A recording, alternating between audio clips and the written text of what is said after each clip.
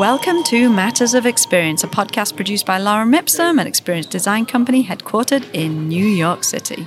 Our podcast explores the creativity, innovation, and psychology driving design experiences and encounters. If you're new, welcome! And to our regular listeners, thanks for tuning in and supporting our conversation.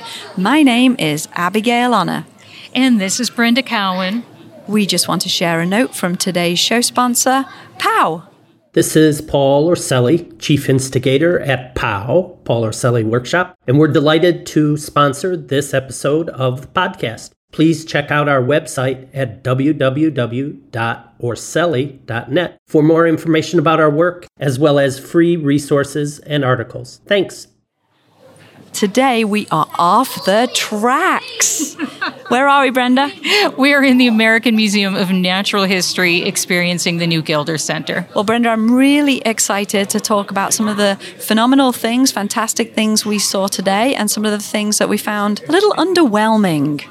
Okay, so let's kick it off. Let's start positive, right? Let's start with things that impressed us, intrigued us, things we enjoyed. Well, I think for me, the thing that really knocked my socks off, on each floor, they have open storage areas that are layered with displays of objects, and the graphic rails talk about the people who do the jobs with the specimens, with the artifacts that you're seeing. And you get to see the storage behind. You get to see what's going on sort of behind the scenes. And it's really visually dynamic. The thing that also makes those areas on each of the floors really, really perfect in my mind's eye is that the label copy is all question-based.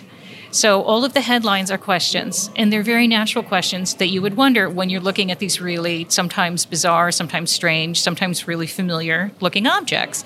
Oh, the question leads you in, you get a nice hit of content, and then you're on to the next thing. It's perfect. It's great exhibitry, and it was fascinating, and I want all of the jobs of all of the people who I saw displayed in all of these areas, because who knew? One of the really nice things that I enjoyed about that moment on the floors was being able to see faces, names, and very simply understand the varied jobs that are associated.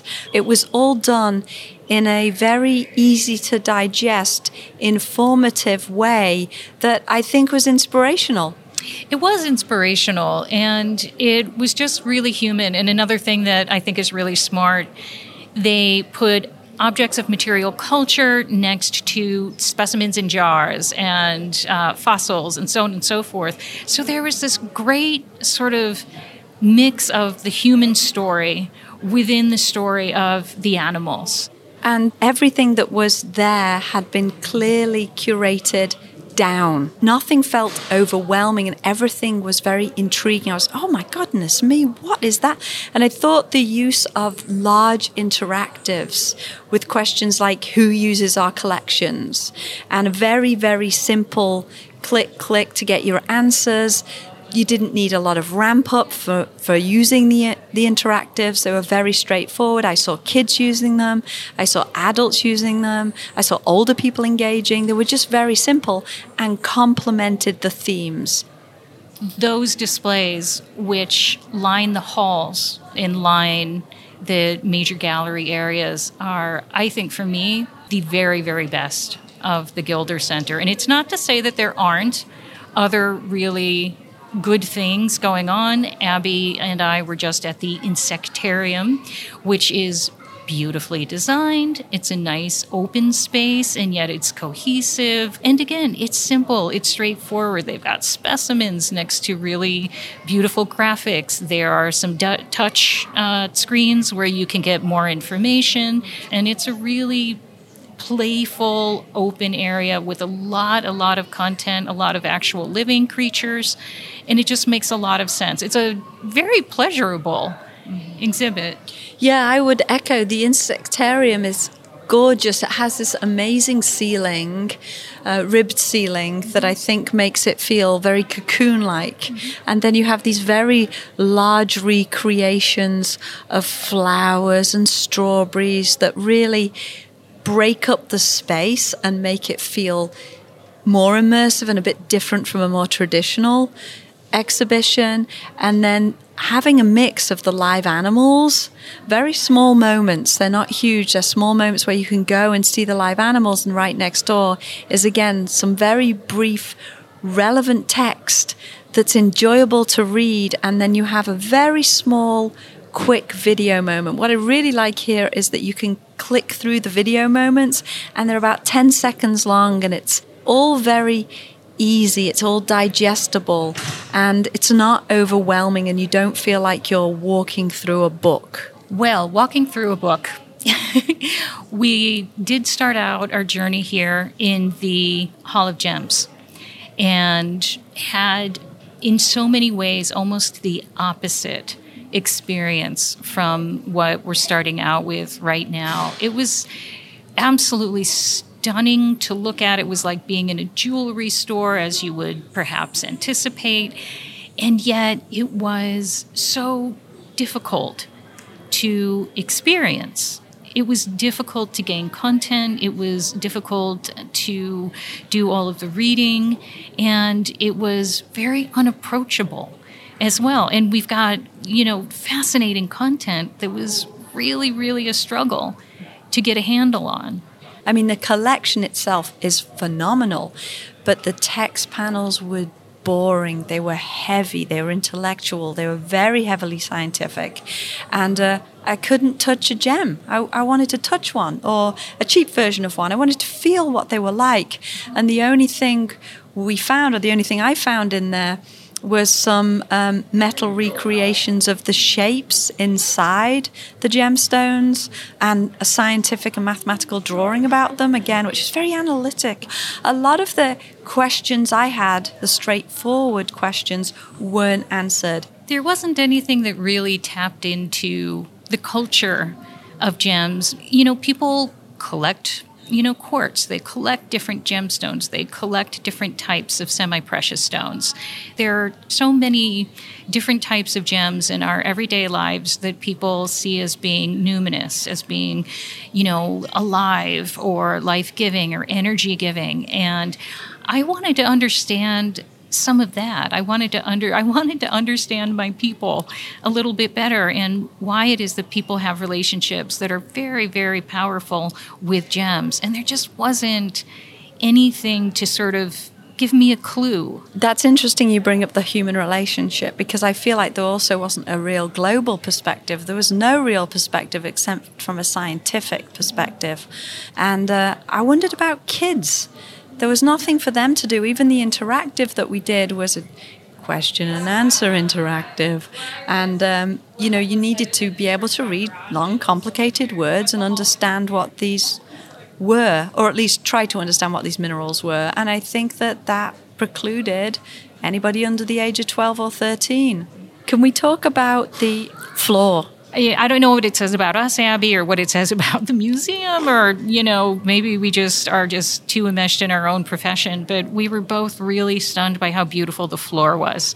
This beautiful, beautiful, deep slate gray color that is reflecting back the colors and the lighting of all of the stones all throughout the hall. It was sumptuous. Sumptuous is the exact word. It was incredible. Another sort of miss for me was that minerals are elementary, ! Which was this huge, it was about 9 screens, and on it was the periodic table. Everybody knows the periodic table. It's how scientists organize elements. And over we walked, well, at least over I walked, and I went to touch one, because each of the elements was rather large and it had CR on it, or MO or TC, and I was like, oh, this is cool, touch. Nothing happened. It, in fact, was not a large touch screen at all. It was a piece of media. And what it was telling me, what it was doing, I still don't know. There was 4 speakers and no sound coming out of those speakers, so I think maybe something was broken. But I had to sit there as they turned a color and then showed me that, almond is made of this. And I felt like interacting with the periodic table could have been so fun. It would have been really, really cool. Because as it is, unless you're already kind of in the club, you just don't get it. And I think that's a problem. because it definitely hits. Yeah, I've got several friends and acquaintances who are really into this subject, and they loved it. Mm-hmm. But I think that that's a miss. I think it's about getting those people as well as people who've come to just learn a bit more. And I do want to say one of the highlights was what makes clay useful. There was a moment when we went into clay, and clays are a family of fine-grained aluminium-bearing silicate minerals that form sheet-like layers with large surface areas that attract water. What? Okay, that's great. This was one of the more interesting text panels. This makes clay moldable when wet, while also allowing it to hold its shape when dried. I love that they showed bricks.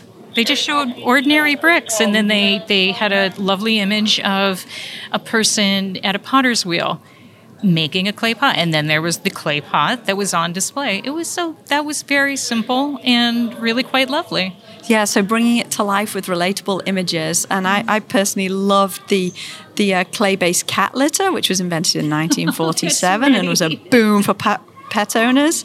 So they had a nice little picture there of Kitty turned away so we couldn't see her cute eyes. But making, I think, some of these things relatable to the visitor, looking at minerals and gems in our everyday life, they could have done a lot more with that. Those were the moments that I really connected. Next, Brenda, we went into Invisible Worlds. So what's your perspective on that? I loved it. I hated it. So I've gone there twice, and they were very, very different experiences. The first time I went, there were so many people that it was really, really difficult to connect with anything. It was very difficult to have any kind of a really thoughtful experience. The time that you and I just had in the exhibition, far fewer people. And I was able to take in the content. I was able to have more of an in-depth experience with the content. So it's a ticket entry, but if they could better regulate the number of people that go through, especially the big sort of immersive experience at the end, because the first time I did Invisible Worlds, I hated it. I didn't get it. I thought that there wasn't a cohesive story. I didn't understand how come some things seemed very visible and I understood other things that were invisible, but there are a lot of themes there that didn't seem connected to me in any way. I was able to have a better time, more focused time, and get a little bit closer to the content with better control of better flow of traffic, yeah. Thank you. That's what I was looking for, better traffic flow. Yeah, so it was my first time. So I read the opening statement about what I was about to see, things that are all around me, small and big, that I've never seen before. Very excited. Walked in and sorely disappointed by the initial media pieces where they have sort of material that's in these swathes around the room, these large white swathes projected just on the center. And you have the stereotypical drone sound. Ooh, we're creating an atmosphere, everybody. Ooh. And then you have one image in the middle, and you're looking, and there's a text quote above, and there's no story, there's no narrative, I can't follow anything. And so I stood there for a minute or two. I'm like, okay, imagery. Walked around the corner, a large area of darkness, and then come to something else, which is another swathe and another projection, and then objects inside the projection, physical objects, which are all illuminating, and I'm standing there and I can't work out what they're telling me. I'm like, okay, are they all related? Okay, they're genes, they have similar genes, but why is some lighting up and then the next? So I'm not being enabled to guide my own learning. I have to stand and watch and be told. And it's that monologue that I think is ancient, and we should stop doing it. It needs to be a dialogue, and I want to touch and access what I want to touch and access. I don't want to have to stand and try to work out what you're trying to tell me. Yeah, if there was an element that explained the overarching idea in some form, then I missed it. You missed it, which is a real problem. And that's what was really very necessary. It was not clear in the introduction area what this was all about. And again, we were both really looking really hard. Maybe we were overthinking. I don't know. Maybe we're just really jaded, right? Perhaps. But it was really difficult experiencing it. The things that worked the most effectively were these little interactive digital games. Yeah, they were superb. They were great. And you could sort of follow specific questions, get quick hits of content. It was a little bit of fun. You got some answers right, yay. You got some answers wrong, eh. And it was really nice, quick, sort of, what do you know, kinds of fact. Yeah, like one was an interactive about our ancestors, and that was fun. It was interesting. It was, as you said, easy to use. I didn't know I was more closely related to mold rather than moss. I found that interesting. Oh, you're more closely related to the whale than you are the big shark. Mm-hmm. All things, yeah. I was like, wow, this is really cool. So there were elements of how we connect to nature and how we connect to our history and our evolution, which didn't really remind me of the title, Invisible Worlds. Yeah, that's what I'm really struggling to kind of get that. Because again, you were able to pick up on specific thematic areas or chunks of content, but the big message was just really missing. And I think that there was an opportunity in the big culminating event portion of the exhibition, which is this immersive 360, really gorgeous. Yeah, gorgeous. It's stunning. The immersive experience led you through several different environments, and it was really difficult to get the main message, though, like what the takeaways were. I totally agree. It was absolutely gorgeous. The visuals were stunning. The sound was amazing, but it felt like a factoid video. So again, they're telling us something informative, and I found again when I walked out, I'm like, okay, what's my takeaway? What's the lasting impression? And it's, oh, that was a good bit of fun, nothing. Like, that was great for my Instagram, but I wasn't moved, I didn't connect, I didn't understand what they were trying to tell me. Yeah, and again, the whole thing is not a loss. It's not like, we think you should scrap the whole thing and start all over again. But it is frustrating when so much time, effort, so much money went into this exhibition. And what we were looking for is really relatively simple. Just give us the big takeaway. And the title itself just seemed to be a little bit misleading. One of the moments that I thought resonated best in this 360 experience was when they asked us to step on the brainwaves and shoot. What did they ask us to do? Do you remember? We were shooting synapses? Is that what we were doing? That's what we were doing. I was shooting some synapses. And I was moving and I was running over to my dark bubble and I was shooting out my synapse. But what I liked was it shot along the room to somebody else who was then shooting their synapse back to me. And suddenly I was aware of other people in the room with me and we were doing a communal activity. And I loved that moment. Yeah, the reactive, responsive floor experience was a lot of fun, was really, really compelling, and had you, experiencing more of the entirety of the space, which is really great. With a clear story, you would have been all in. And there was no drama, right? There was no conflict. There was no adversity that we've beaten to get where we are today. I felt like there was none of that. And it's easy to get excited about evolution. So then I had another thought, Brenda, which is, as we're in the business, maybe we overanalyze, and maybe it's enough for people to take out their phone and go, wow, a whale flying, felt like it was flying around me in the water. Cool, making a noise, awesome. But then I walk out and I'm like, no, that's not enough. I want people to understand why the whale was there, why it was significant, so that they can go away and it can change who they are, their destiny. And you have a lovely story about your daughter coming here many, many years ago. Tell us about that. So, as with probably just far too much in my life, major milestone moments are entirely about my daughter. And I just remember taking her here when she was about 4 years old, many, many, many years ago. And she could not get enough of the Big Bang video. And you sit, you're watching the video, it's contained, it is clear, and this tiny person was absolutely enthralled. And she is not a scientist 20 plus years later, but she was captivated because the story was clear and it used powerful images, and it was, certainly much less expensive than the experience that we just had, but the story was complete. And I agree. I think that I've seen it. My kids have seen it, and it makes you question your place in the universe. At least it made me question my place in the universe. Brenda is stunned, shocked, and awe. Okay, so let's move on to the butterflies. Who doesn't love butterflies? Butterflies are lovely. Here's the thing that I was a little bit frustrated about.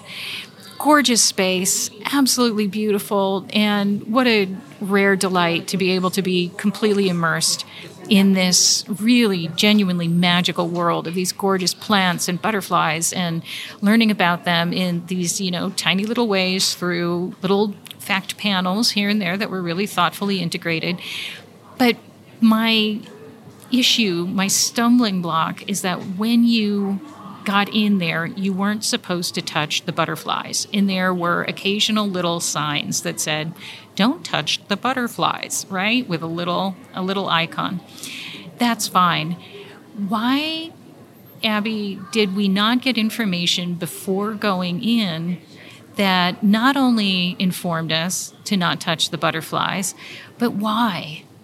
Because it would have been a great opportunity for empathy, a great moment to really just, if it was through a video, while you're waiting to get into the space, or if it was even just a text panel with some images, or one of the, people who was stationed there. If somebody could have just said, here's why we don't touch butterflies, right? Here's how we care for butterflies.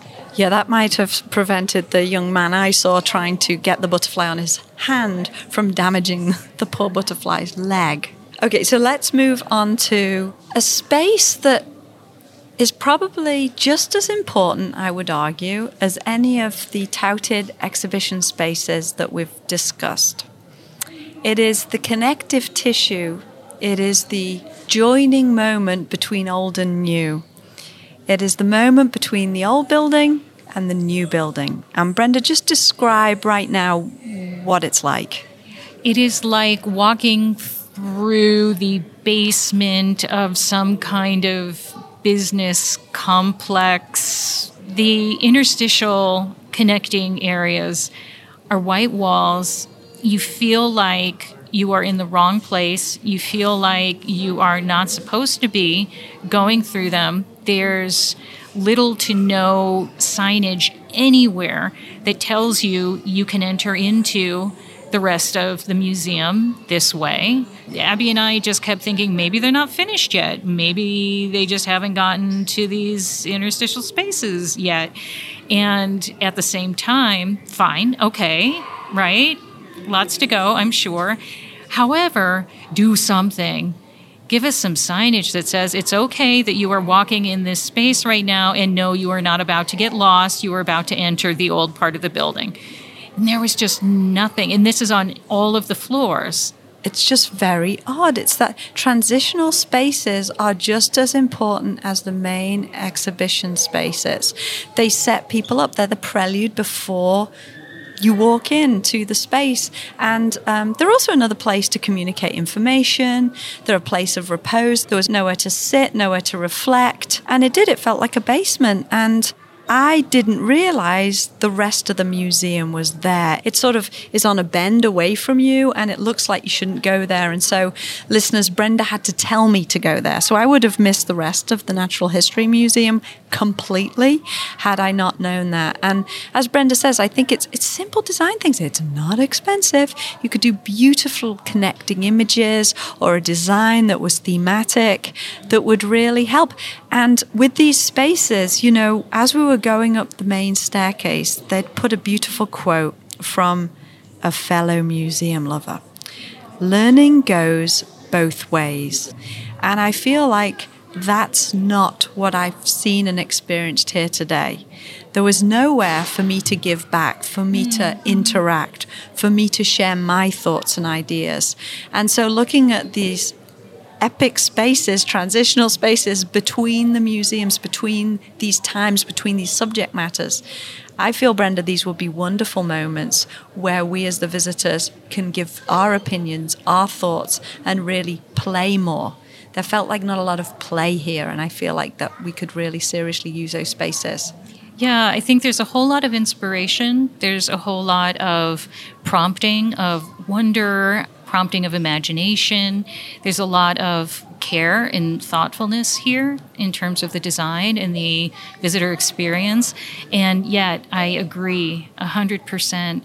Wouldn't it be so much richer if, we were able to share a little story somewhere in a video booth, or share a little story, or do a little piece of, writing in a feedback wall somewhere and talk about, what kind of scientist I would love to be, or which of, all of the different areas in the museum that I saw today would I most want to live inside of. I've seen amazing insects I didn't know ever walked the planet.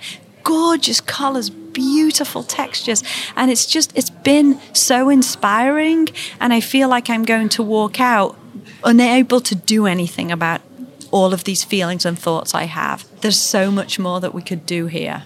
It's making me think of Annie Dillard, Pilgrim at Tinker Creek, which my students know is a book that I am absolutely obsessed about.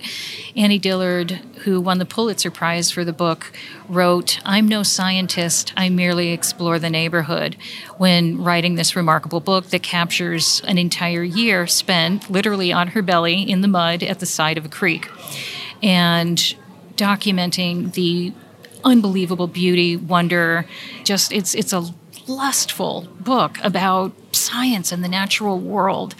And I wish that feeling were here. I wish that feeling of I may not be a scientist, but I can explore the neighborhood in a way that is personal. I wish that experience were here.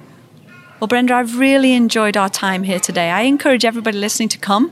You should see it for yourself, judge for yourselves, judge us as well as the museum, and let us know your thoughts on what you feel works and what doesn't work. You know how to reach us. But this has been really interesting. It's been a fantastic way to spend an afternoon. Highly recommend the visit as well, and come explore this neighborhood, enjoy it, and take from it what you will. Thanks for everyone who tuned in today. If you like what you heard, subscribe for more episodes of Matters of Experience wherever you listen to podcasts, and make sure to leave a rating and a review, and please share with a friend. See you next time. Thank you, everyone. Matters of Experience is produced by Lorem Ipsum Corp. Tune in next time for more fun discussions about experience design.